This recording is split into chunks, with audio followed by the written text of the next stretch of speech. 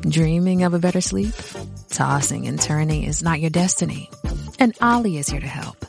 Ollie invites you to sink into sweet, sweet slumber to improve your mental and physical health and overall wellness. More than just melatonin, Ollie's ingredients help you unwind your mind for a delightfully dreamy drift off. Sleep is on the way at Ollie.com. That's OLLY.com. 2, 1. Somebody keeps trying to join the Zoom meeting that is not part of the Zoom meeting. Go away. Mr. Jeff Kyle, brother of Chris Kyle. And I should introduce myself as Tommy Kerrigan, brother of John Kerrigan. So there you go. We're just starting recording real quick. So we were just talking about this microphone, how it set me off. And I think it was episode 777 or 776. I actually had people texting me and they're like, hey, bro, you all right? Because like, so I was just telling you, I pulled the microphone out of like the cables and I was like, the CEO of this company is a pedophile. I was like, this company's terrible. And I was like, fuck this. And I just stopped and I was like, is it this time of year or is it this microphone? And I don't think it's kind of the microphone. It's a lot of money. It should be working. And so what I was just saying to you, I'm not letting the microphone completely off the hook. And yeah, but like I was just saying to you, this time of, now it's April 28th, 26th, but the week leading up to April 20 or April 15th, I always get blind angry. And the first year anniversary, April 15th, 2015, was really sad. And every year after that, it's just been this like, it's almost like my period. I get like a period. Yeah, and, man. But I kind of want to pick your brain on that. Just because it's, well, I mean, rarely do I guess, I don't know if I've ever interviewed somebody that's lost their brother before. So it's kind of and I bring him up every episode. But not to I don't want to make you just that. I don't want to make you Chris Kyle's brother. I mean, clearly you're your own person, but like, what is it like for you that time of year? I'm kind of the same. I don't realize it. My wife points it out pretty quickly. Yeah, my coworkers, they can see it. They'll pull me to the side after a call, because I'm a police officer, and they're like, "You're all right, brother?" Because you were, that guy really didn't do a whole lot, and you kind of went off on him. Like, oh shit, yeah, well, I guess today is the day. So it's close. So I get exactly what you're talking about. And you don't realize it until somebody says something or until you actually catch yourself, going a little overboard and you're like, damn. You're like, I really lost my cool. And like, and then sometimes you have to differentiate because again, I'm not going to entirely let this microphone manufacturer off the hook. It's a fucking expensive microphone, but like, so like I interview like a ton of authors and I always listen on Audible because I have the attention span of a frog. So I like, have to listen while I'm going to the gym and shit. And every once in a while I'll interview an author and like their book's not on Audible, which is fine. You get it on Kindle and then you can get your phone to just read it to you. It just reads the screen. It's for like, it's like it's a feature of iPhones for like blind people and for idiots like me that don't like to read. And so like, I'll just have it read it to me. And this sounds kind of unique, but like Audible won't read you the footnotes of a book because you don't read the footnotes of a book. You just keep going through. Yeah. When your phone reads the screen, it reads everything. So like if you get like a text while you're listening to the book, it will be like, Jeff Kyle, yeah, brother, see you then. And then you'll be so you have to put it on like airplane mode while you're like listening to it so you don't get anything. But it reads the footnotes, which is whatever. I've done it 1,000 times. And it was like a week before. It was like a week before John's anniversary. And I was listening to this book. I was at the gym, like literally like I do every day. And it was just reading the footnotes at the bottom, which was like an extra 10 seconds a page. But it was, it was like 2004, 7 November, New York Times article, and then start the next page. And I was like halfway. I was lucky that I was alone at the gym because I was like halfway through like a set. And I didn't know if I was like gonna cry or yell, but I just dropped the weights and I just went, just read the fucking book. And that was, I stopped it was biblical. It was like storming outside. And I stopped and I was like, you get a grip on it. And then like 4 hours later, I flipped out on the microphone and I was like, okay, taking a week off. See you guys next week. But it does, you're absolutely correct in that it sneaks up on you, and everyone listening might think, well, how could you be so stupid as to have it sneak up on you on a predetermined date? It just does. It seeps up. It's like a bill you try to prepare yourself. Yeah. And you tell yourself, I'm not going to do that this year. Yeah. You know, I'm not going to lose my shit this year. I'm a new man this year. I've evolved. Yeah. But yeah, I mean, it slaps you in the face without you realizing it. Yeah, and then it passes, and you're like, oh. Now is that? And again, I don't want to limit you to just, like I said, Chris, but this is more for me. It is kind of cool that I get to talk to someone that knows the insanity of it. You explain this to everybody else, and they look at you and they're like, all right, like, you should be on some drugs. Yeah, they're like, that's cool, Tommy. Is everything okay? I'm like, I'm fine. It's just, but I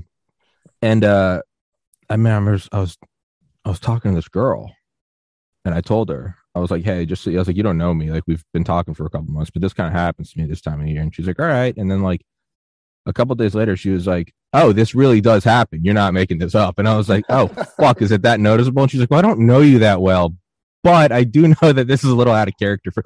So that being said, as it does sneak up, and then now for you, does it immediately stop after? Because I find with me, I mean, it's kind of like flying into the eye of a storm. It just, or not, that's a bad analogy because then you go back in. It's flying out of a storm. It's like being on a plane with turbulence, and all of a sudden you punch through the clouds, and then I'm like, oh, we're good. Yeah, I mean, for the most part, I've had years that it kind of lingered around for a few days past it, but yeah, generally it comes, it punches me square in the face, and then it's gone. Yeah. It gives me that one day, one moment of, insanity, and then I'm good. Yeah. No, I would say I really only cry about it probably once a year, Yeah. Now, granted, if I get if I get too shit-faced, I will, but that's kind of a given. Oh, yeah. You get too shit-faced, you'll cry about your dog when you're 5. It's just, that doesn't really count. But I'll find, whereas it used to be like, I mean, the first year after, it was like every day, and then it was like holidays, and then it was like seeing an old picture. But now it's pretty much around his anniversary. I'll kind of break down for like 5-10 minutes, and then you feel better.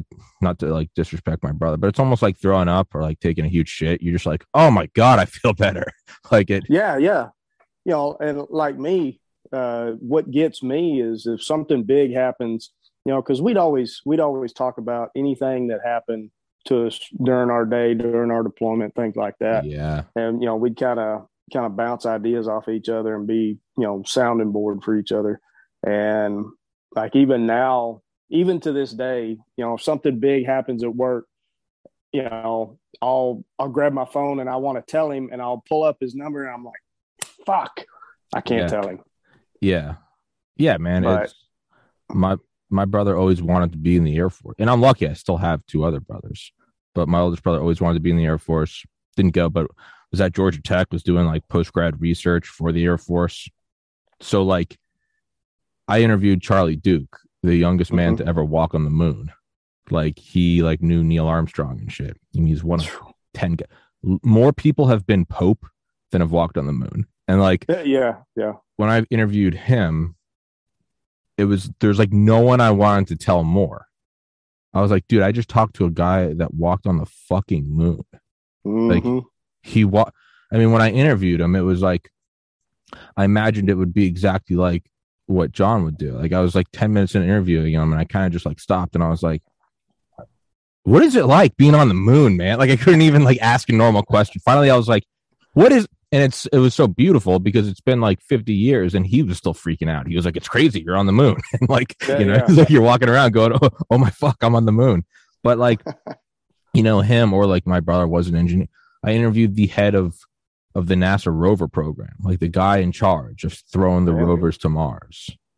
And like, sure, it's interesting. It's like a cool name to drop, but like, again, there would be no one more appreciative of it in the world. And then you're like, yeah, it doesn't really add up. And this is, so I always say this to people, and both my brothers say the same thing, and everyone else thinks we're insane. And so I can only imagine that you would relate to our insanity. yeah. Is I often say that despite being the single worst thing to ever happen, it was also the most beneficial thing to ever happen to me, in that it, well, one, you're forced to look at death in the eyes instead of thinking of it an abstract thing. I'll die when I'm 90. You're like, all right, I'm 23, he's 27. You're like, all right. But it also, it like took a flamethrower to any idea that I had of like my life. Like, so when he had committed suicide, I had just gotten into medical school. I was like, I'm going to be a doctor. I'm going to have the white picket fence. I'm going to do the, like Leave It to Beaver. And like, I was pretty happy. I kind of knew I didn't want to do it, but for the most part, I was like, yeah, this is just life. You get older, you kind of accept it. And after that, it really made me stop fearing anything. And it led to several years of just unimaginable terror and drug abuse. But then but it also gave me the balls to like go out and like start a podcast, and like, you don't care about getting rejected. You don't care about how it's received. You don't care about people saying like, dude, you could be a doctor, and instead you're yelling at a microphone in a closet. Like, but you don't care anymore, because you're like, dude, I've seen, like I've you don't care. It's just nothing holds a flame to it. You're like, I can't get sad at this podcast not succeeding because I've experienced sadness.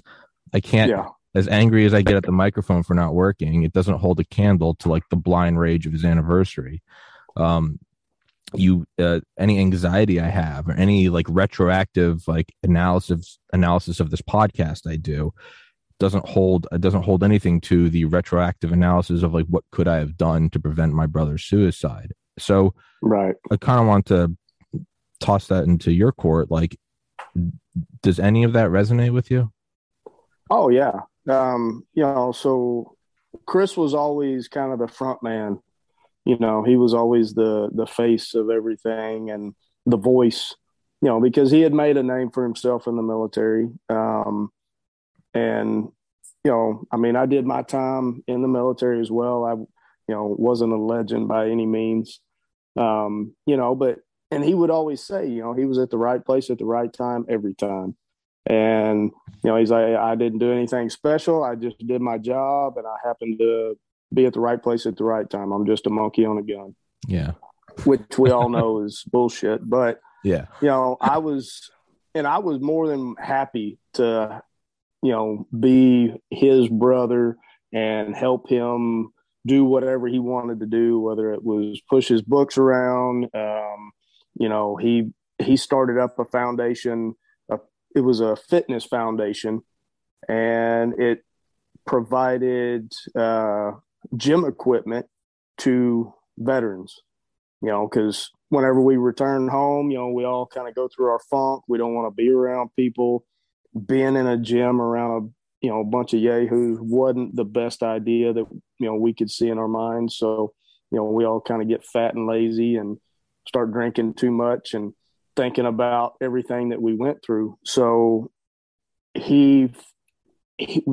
whenever we both got out, we started working out again, and we saw what it did to our mentality. Kind of got us clear again and got us back in the game. And so he started that foundation, and it was great. And I sat on the board, and I assisted, and I did things. And then after he passed, then I guess the second night or third night or something like that they wanted to do the family message to the public about everything. There was no way my parents were going to be able to do it. And they said, well, we're going to get somebody to represent the family and give that message to the public. And I said, bullshit. There's if you're not family, you're not giving the message. It's going to be family, and I'm going to, I'll do it. So, I threw myself into that position, and it forced me to face it, head on, and to, I guess, relive it on a daily basis, because I started doing a lot of interviews and a lot of podcasts and stuff like that. And then getting out there and continuing to do what he was doing, and, meeting different people, and, just kind of broadening my bandwidth with people. And, so it helped me open up and, get away from my, I guess, my hobbitness, because I didn't want to be around people either. I was the same as every other freaking veteran that came back. I didn't like people. I didn't want to be around anybody. Little things would set me off. So I just, secluded myself at the house and did things at home. So it kind of got me out of my shell and got me out there. And then when that foundation kind of failed, due to, I guess, management, really, because we weren't really involved with it a whole lot. We started our own foundation a year after he was killed, and we started giving back. And, last year I did an interview, and up to last year, we have given back over $4 million to either veteran organizations, first responder organizations, or individuals themselves. It's just like this last weekend, we had a golf tournament. We have one every year here in Waco, and we raised a little over $45,000 and immediately donated back $25,000 back to local. One of the organizations is it's a firefighter honor guard, and they're a nonprofit, and they raise money to assist their firefighters. And then just last week, there was a lieutenant firefighter here in Waco that his house burned down. As ironic as that is, they lost everything. And so, we donated to the family to assist them and trying to get back on their feet. So, that right there has enabled me to get out and do things like that, and continue to do what Chris did, and, keep his name clean, keep him, honored. And, it's been great, and going through all this process through the years, has helped me clear my head, and put me in the right positions, the right spot at the right time, I guess, kind of like him, and, allowed me to, kind of do what I'm doing now. Yeah. Probably, leading up to, I don't know, maybe in and around a year after my brother died, me and my brother started like a charity, raised a bunch of, I think like 15 grand for just like mental health research. And then I eventually shut it down because I realized all day, every day, I was involved in something named after my brother, about my brother, trying to prevent a future. And I was like, maybe like constantly reopening a wound isn't the best mode of healing. And so I eventually stopped that. But one thing that has, and I've talked about it really from the first episode on this podcast, that like my ultimate goal is to make sure that his death wasn't in vain. Like, it might be confidence, it might be delusion, but I fully intend on making this podcast succeed wildly. I want to really, I'd have to get a ton of money. So it's like years, decades down the road. But I want to set up like some specific like mental health, like research hospitals. Something that helped me a lot more so than therapy and this is beyond the scope of this episode, was actually doing like psychedelics. like not in like a go to like a party. I mean, like I went and like sat in the woods and took like a small dose of mushrooms and just kind of like sat there, meditated, prayed, and like it brought me a lot of peace.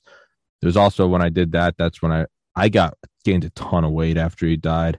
I was super in shape, not the military, but same thing. I stopped going to the gym, got really fat, drank way too much. I mean, really fat, dude. Like put on like 70 pounds, straight up, like man titties, like Austin Powers. Like it was bad shit, dude. And that went on for a couple of years.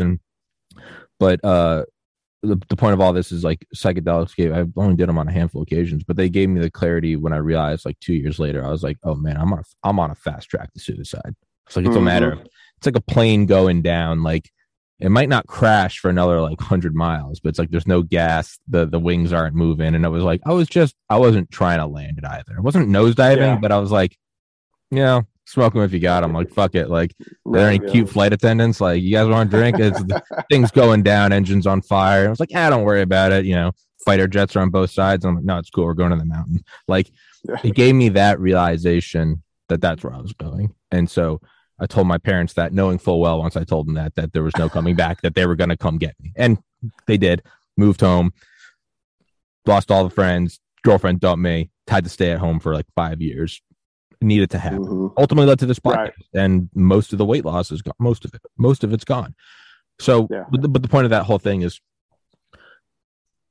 so what I want to do is I want to actually see what the clinical applications of that are. And so like I've made little steps over the last 800 episodes, and recently interviewing like the head of psychedelic for psychiatric uses at Johns Hopkins. So I'm like slowly putting the pieces together. Again, probably going to be like decades down the road, but that's something I want to do. I know it's not a silver bullet. Man. Yeah. But I look at it as like mental illness with veterans, right? 22 suicides a day. I know your brother wasn't suicide, but I mean, in a way, he was a tangential victim of mental illness. My brother was a direct victim. So like that is something I want to do. But I was talking to a friend like a couple months ago, and she made a good point, because she had known me like before my brother died, and we hadn't talked in like 8 years. And she was telling me, she's like, she's like, I watch your podcast. She's like, I think that's cool that you want it to have an impact. This is the point of me saying all of this. And she goes, but it's also okay to just like live Tommy's life. And she's like, the rest of your existence doesn't need to be built around avenging, if you will, your brother, the enemy being mental illness. She's like, it's sweet, and if it helps you move forward, and it does, it helps me, it feels like purpose. Is it just my own antidepressant? I don't know. If it is, who cares? But she brought that up, and that kind of made me examine, like, does the rest of my life need to be hyper focused on that? Because in a way, that's like the loss of another life. Like, is that what I really wanted to do? Did that make me stop focusing on getting married or having a family or whatever, just doing whatever? That whole 10-minute ramble was to kind of ask that to you as well. Has any part of you, because you just mentioned all the things I mentioned, it allowed you to get back at, allowed you to find your own peace, right guy at the right time in the right place. That's how I feel with a lot of it. But then there's also like it's also okay to just like close it up, like put a bow on it, and like go live. Maybe I quit the podcast and I go become a fucking carpenter, and I'm happy as a clam. And it has nothing to do with mental illness, has nothing to do with charity, doesn't need to be some great story. You can just go live in God's country and just live your life. Like, that's okay too. Have you thoughts on that? Yeah. It's crazy because, like you said earlier, a lot of we go through a lot of the same stuff, and it resonates. Whatever you say, I can see it. Everybody listening to us is like, these two psychopaths. These guys need fucking help. Yeah, and we do, but yeah. So yeah, I 100% agree with that. So for probably the first 5 years after he was gone, I mean, that's all I did was just live to lived in his name basically, and did everything, interview after interview after interview, and public speaking and all this, and I was not happy I thought I was telling myself I was, because I was doing a good thing, but it was taken away from my family, and it was dividing myself and my wife and my kids. I wasn't there for my kids because I was constantly traveling, doing all this. And just in the past probably couple years, I've really, this is the first podcast interview that I've done in, I'd say, a year or more. And, because I've stepped back, I've got my career. Yeah. I love doing what I do. Being a peace officer sucks, but it's awesome. Yeah. I love it. And, I'm fortunate enough to be in a city that, they still support the police. So, even the guys that we arrest, they still respect us, and we respect them. Sure. Hey, bad guys, we got to have bad guys to have police. So, yeah. They help us keep a job, and, they want to continue to win. So, hey, it's all good. Yeah. But, I definitely feel that it's really helped me to kind of step back a little bit. I'm still, I'm still very active in the foundation, and I'll probably never get away from that. But that allows me to, to be me. Like I always tell my kids, you do you, boo boo. And so that's what I'm doing. I'm doing me. I'm not trying to be Chris Kyle. I'm just doing me. I'm loving my job. I'm loving my family. And, I go to work at night and I come home and I see everybody the next morning, and it's great. Have breakfast together, drink coffee together, all that. And, coach softball. And I mean, it's just great. So I've been able to get away from doing, I guess, more of the interviews and things like that, and reliving that on a daily basis. Yeah. And I think that's helped me, kind of calm down and slow down a little bit and open my eyes to what's directly around me. Yeah. Yeah. It's, and I was going to say, as I'm sitting here trying to explain how, like, it's okay to every once in a while, because my mom watches all of my episodes, and every once in a while I'll message her, like if there's like a really in-depth video about maybe not even my brother, but like my own kind of descent. Mm-hmm. I know she doesn't, understandably doesn't want to hear that story, even though it's years. Right. But every once in a while, if it's like a really kind of really touchy, I'll just let her know. I'll be like, hey, FYI, like this one might not be for you. And just because I'm like, I don't, it's my mom. She'll, I don't think a mother will ever quite recover in the same way that probably even my dad or my brothers did. Right. It's just, right. I think it's different when you literally grow the person inside of you as the first child. But like, I was going to say, like, I'll email her, or not email her. I'll text her that. And like, kind of asshole emails their mom. No, I'll text her that.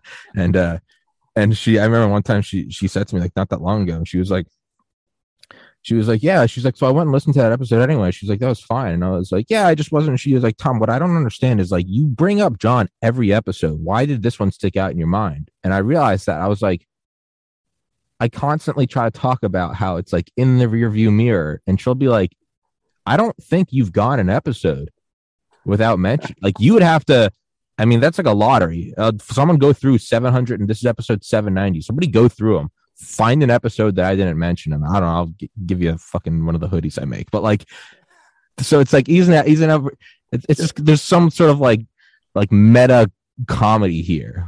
We're doing a podcast exclusively talking about our brothers, mentioning how we don't think about it anymore, and it's not our life. Right. Yeah. And it's just like that's us sitting at a bar talking about how great it is that we're going to join AA one day. And it's like, what are you guys are shit-faced at noon on a Tuesday, and we're like, the great thing about sobriety. It's like, what are these assholes talking about? Well, the thing of it is, I mean, we can't get away from it. It's our life, and this is, it's what we do. We're never gonna shed that. You know, I mean, it's both of us have said it's kind of made us who we are. It's put us where we are. So, you know, I mean, I don't mind talking about it, Yeah. you know, but I don't live my life on a daily basis, you know, going over it, you know, doing podcasts, doing interviews, talking to people, you know, I use my history and what I've gone through out on the streets probably daily to help, you know, because there's a lot of veterans around here and we go out on them all the time. And instead of taking them to jail or taking them to you know, the loony bin, then, you know, I mean, I'll sit there and have a conversation with them and, you know, cry with them, whatever, Sure. and, you know, get it out of them. And, you know, it helps. Yeah. Um, uh, Now, despite, yeah, that's a good way to say it. Yeah, it's not that it's not part of you. It's just maybe you don't need to live in it every day. Mm-hmm. And yeah, I'll always mention them. I'll just be using it as like an analogy or something. Yeah. So the point I wanted to make, um, is how does it? No, it's different because obviously you've served, so you probably have a much more in depth interaction with it. But for me, for years, it went on as like this "woe is me" to understanding that it happens to a lot of people. There are a lot of people who are survivors of suicide. But really, maybe in the last like 6 months or so, a year, I don't know, I've actually started to look at it as like there are so many people in the world that would like give their left nut to have the worst part of their life be losing a sibling. Like I Mm-hmm. just, you know, I mean, how many families in Yemen, you know, how many like single kids had like their families were vaporized by like a drone strike. Like I interviewed Dale Right. Comstock all the time, youngest ever member of Delta Force. Right. He always kind of brings up those stories as well. He's like, after all of it, you start to look back and you go, I was so lucky to only have the trauma that I have. Like Mm-hmm. I look at something like I've like a couple of weeks ago, I interviewed some guys that fled Ukraine with like their kids, and like I mean, one of the guys sent me a picture, and it was like they were like walking like through a field after their house had been like burned down, and it's just like it's like a little girl with pigtails, and like her skin's ashen, and she's like gray, she froze to death, Mm-hmm. and I'm like, I'm just thinking of that, and I'm like, I'm 31, great health, parents alive, married, healthy, both siblings alive. I have a college education. I have no debt. I'm my own boss. I live in a free country where there's no car bombs. There's no, I can go to the, you know, I can pick up a phone and have an ambulance here in 5 minutes if something's ever wrong. I can call I live in an apartment complex with a ton of cops. Like I get to do whatever I want. Um, man, what an out I had that the worst thing that's happened to me is losing a brother. Like Right. that's like stubbing your toe on the way on in the casino where you just won $100 million. Like, yeah, the stub toe sucks, but like I'm rich. That's I more and more so I'm looking at, and I'll say that to people and they'll be like, that doesn't lessen like what you went through. And I'll be like, it kind of does. Like I look at it and I'm like, yeah, yeah, Mm-hmm. man. I mean, what 425,000 Americans died in World War II? Like, dude, I got out easy and I have a wonderful life. The what are your thoughts on that? Has any of it made you the people you visit on calls? Has Mm-hmm. that made you go, God damn, like, you know, here's another veteran. And now there you are as a veteran. You're like, I go home to a wife and kids and have breakfast with them. This guy doesn't have Yep. anything. Yep. What are your Yeah, thoughts oh, on that? definitely. Yeah. Yeah. You know, even from when I first came back from, you know, the military, I was one of the fortunate ones. Me and Chris both were extremely fortunate for one to have each other to, you know, kind of resignate everything off of. But our family, you know, our parents are extremely supportive. You know, we're the same way. You know, our parents are still married, you know, alive. they're amazing people. My in-laws are amazing people. My wife, she's been there. She's seen me at my absolute worst. She's had to slap me a few times and, kind of bring me back to my reality. I've got brothers that I served with that I'm still extremely close to, and I can pick up the phone any time of day, any day, and call them, and they'll be at my doorstep. I've got partners at the department that they're the same way. I've got friends all over the place that support me and know me well enough to be like, man, I've a buddy of mine that I've been real close to for several years. I got to know him through Chris. He worked for Chris. He was a Green Beret, and he lost his leg in 2006 in Afghanistan. Rehabbed, got his prosthetic, stayed active. He was the first one-legged guy to go through Green Beret sniper school.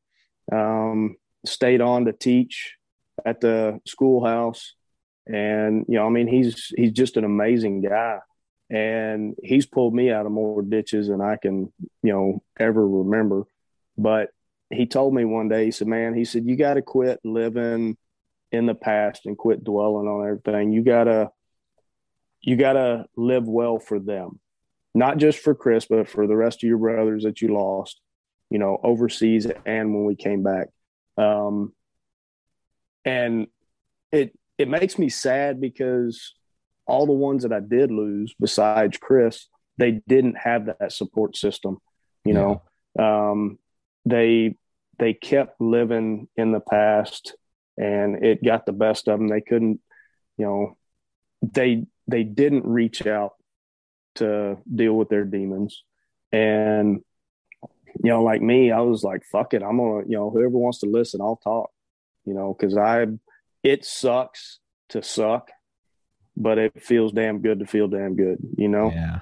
And whenever I can talk about it any day to anybody, that I know that I'm close to, and I've got such a huge support system that I can do that. And anytime that I'm having, a crappy day, I can talk to them, and it's great, So yeah, I'm fortunate enough that I've got, me and my wife have 13 acres out here, and we've got cattle and little stupid mini donkeys and cats out in the barn and dogs out in the yard, and we get to go around and do what we want to do. My wife loves her job, I love my job, and I get to sit there and relate to other people on the street whenever I come across them, and it makes me realize that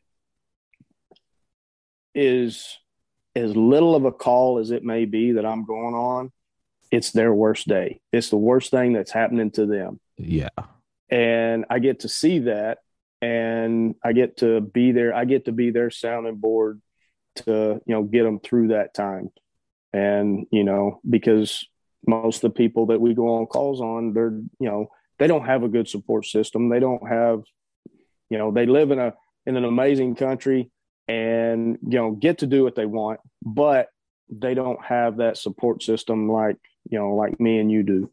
And, so their worst day is the day that I'm meeting them for the first time. And unfortunately, sometimes it ends up, they're wearing bracelets, but, at least it's, they get to talk to me. They get to yell and scream at me and cuss me up one side and down the other.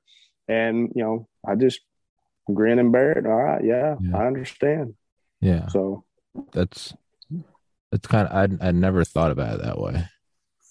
Yeah. Every person you see, that's their worst. That's the day that in 10 years, like, yeah, man, did I ever tell you that story about how I had to call the cops? Like, or how the cops got called on me. Back when I was in that dark spot in life, and it is sheer luck that at no point in my lowest was a cop ever called on me.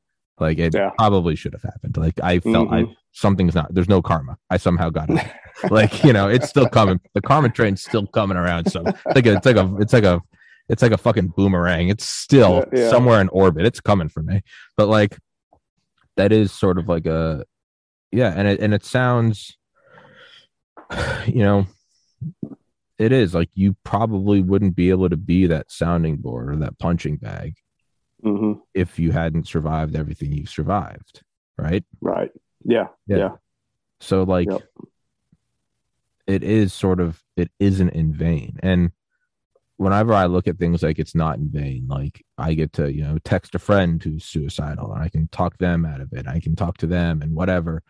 I always tell myself, I'm like, see, it's not in vain. And then like the critic in me is like, that's just you trying to like justify what happened. And but at the same time, who cares? If it makes my day a little better, who gives a shit? Yeah. You know? If you have a great dream or if you have a bad dream, it's still bad while you're in it. You know, sure, you wake up, you go, oh, it's just a dream. You know, tell that to the version of you in the dream that's being like eaten by a lion or something. Like it doesn't make you feel, don't worry, Tommy, it's just a dream. Like, I don't care. This sucks. Right. Yeah. So at the same time, if you can find like a justification or a way to make it more palatable, like who cares? It's a placebo. I know you just broke your leg and you think you got morphine, but you actually got a placebo. I don't care, dude. I'm not in pain anymore. That's right. Yeah. That's right. Yeah. To kind of like pivot from that, and this is less really nothing to do with your brother, but more so just about someone that has served, because I do interview a ton of Green Berets, Delta Force guys, CIA guys.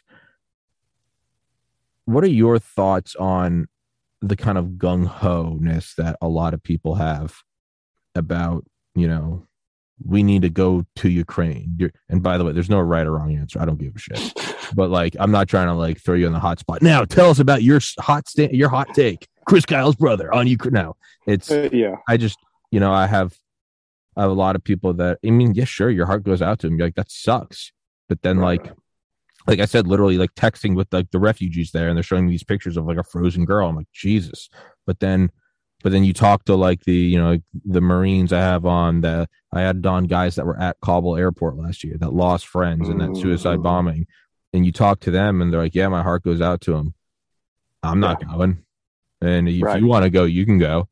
Tell me why that's my problem. And you kind of get this like cold bucket of water in your face. You have guys like me that have never left suburbia.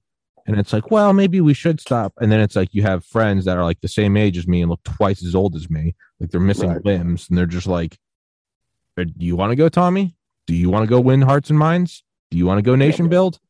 Good luck. What are your thoughts on that? Just, again, nothing to do with your brother, but more so like the guys that you lost. How has that shifted your mindset? Joe Kent, former Green Beret. I don't know if you've heard of him. He's running for Congress out of Washington State. Total badass. His wife was CIA. She died in a suicide bombing January 16th, 2019. He's raising 2 little kids on his own. He's running for Congress now because he doesn't like the direction the country is going in. I've got to meet him. Total badass.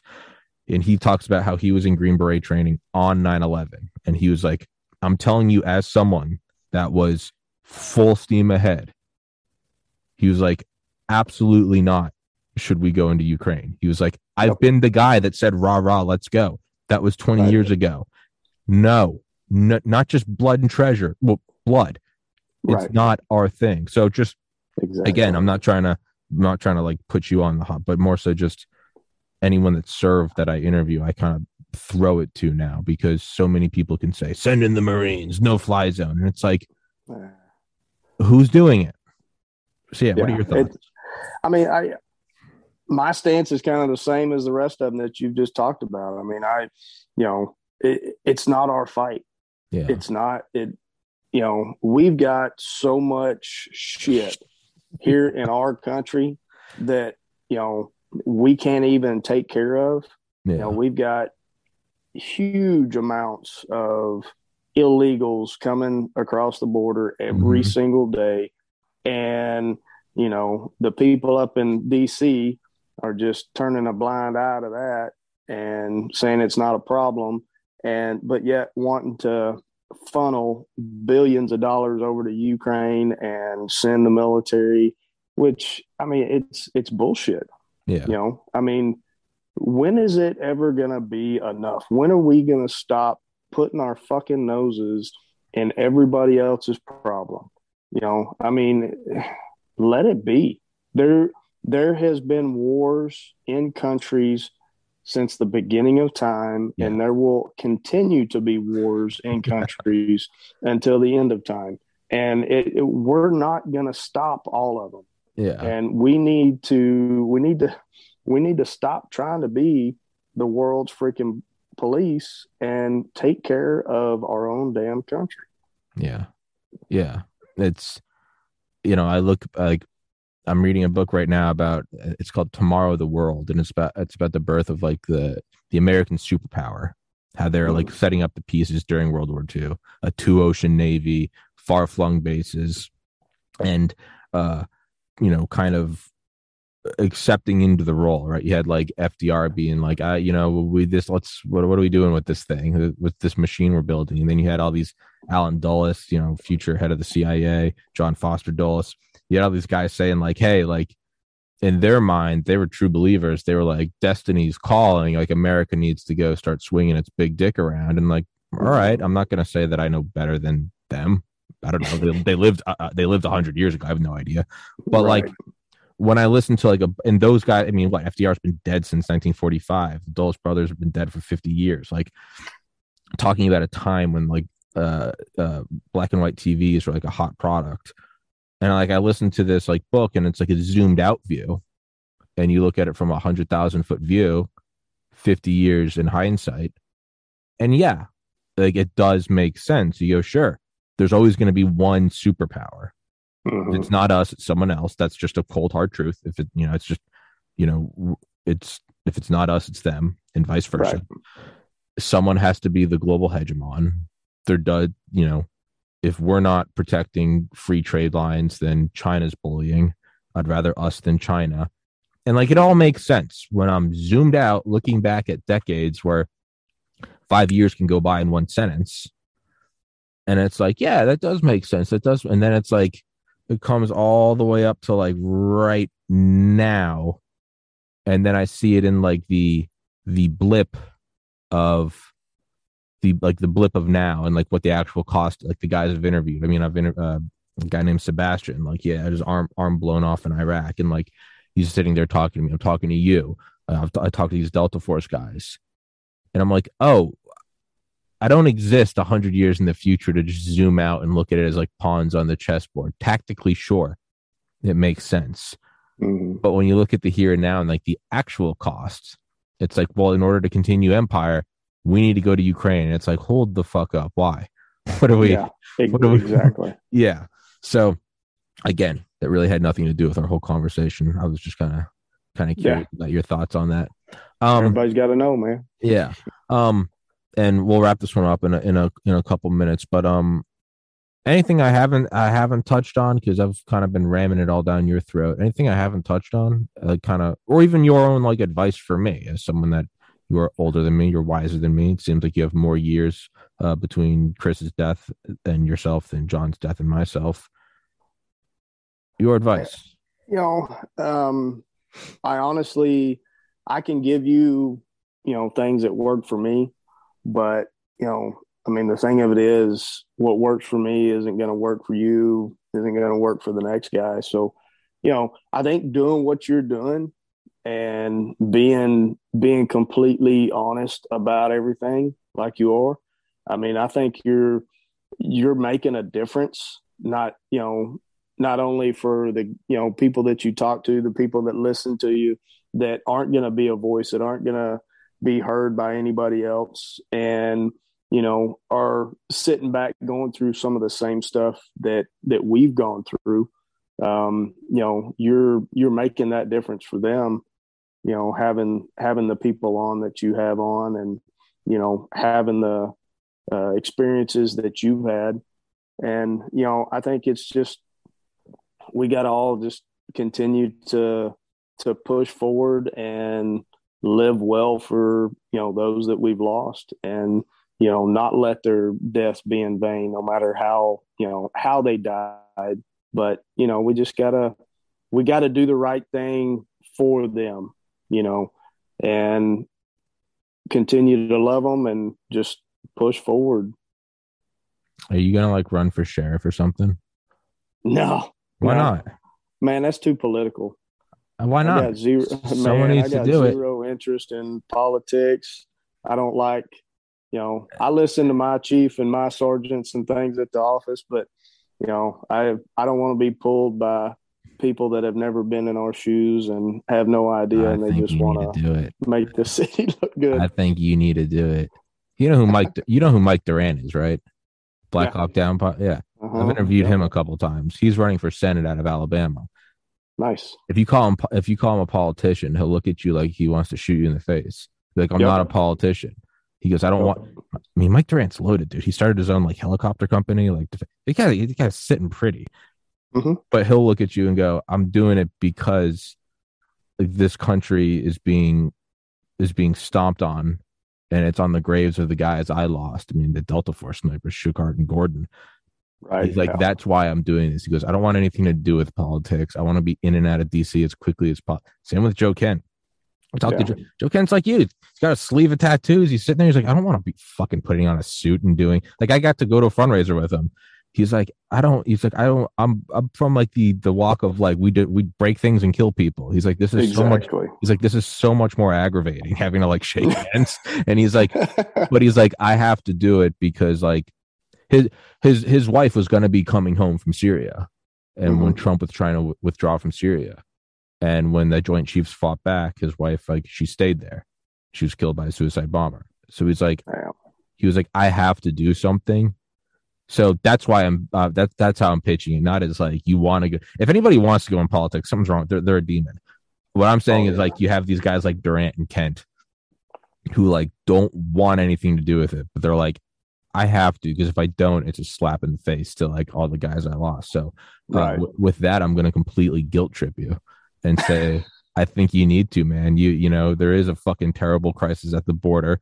You do have people wanting to defund the police. Someone's got to step up and do it.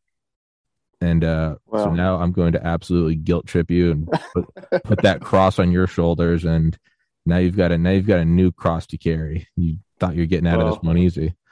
Let's see how the years go as just an officer first, and then we'll venture into that. Fucking fuck! Where's the spine? Come on, stand up, do it. You gotta don't take that backseat approach. I will say that we have a sheriff here that is no nonsense. He puts up with absolutely zero bullshit. And our new chief at the city department where I'm at, she's great. I have absolutely nothing bad to say about her. She came from a absolutely shitty city and worked for an absolute freaking moron in that city. And she has done more for us in the short time that she's been here than, the chief that we had for years. And I mean, she wants the police to be the police, and she wants us to be able to do our jobs. She wants us to have the best equipment and the best training, and she wants us to get out there and kick some ass and clean up the streets. Fair enough. What about Congress? Oh, fuck that. Man, I know you don't want. That's the reason why you got to do it. You don't want it. It's not like that's the exact. That's why Mike Durant and Joe Kent are. They don't want to fucking do this. Yeah, I think you should, man. I've spent too much time away from my family and freaking taking bites of shit sandwiches that I'll let some other people that actually. I'm gonna keep harassing. Do it. I'm gonna keep. I do this to all the guys I have on. We'll finish up an interview. And I'll be like, "It was awesome, Delta Force guy." And I'll be like, "When are you running for office?" And like, I don't want anything to fucking do with it. I'm like, "Do it." Nope.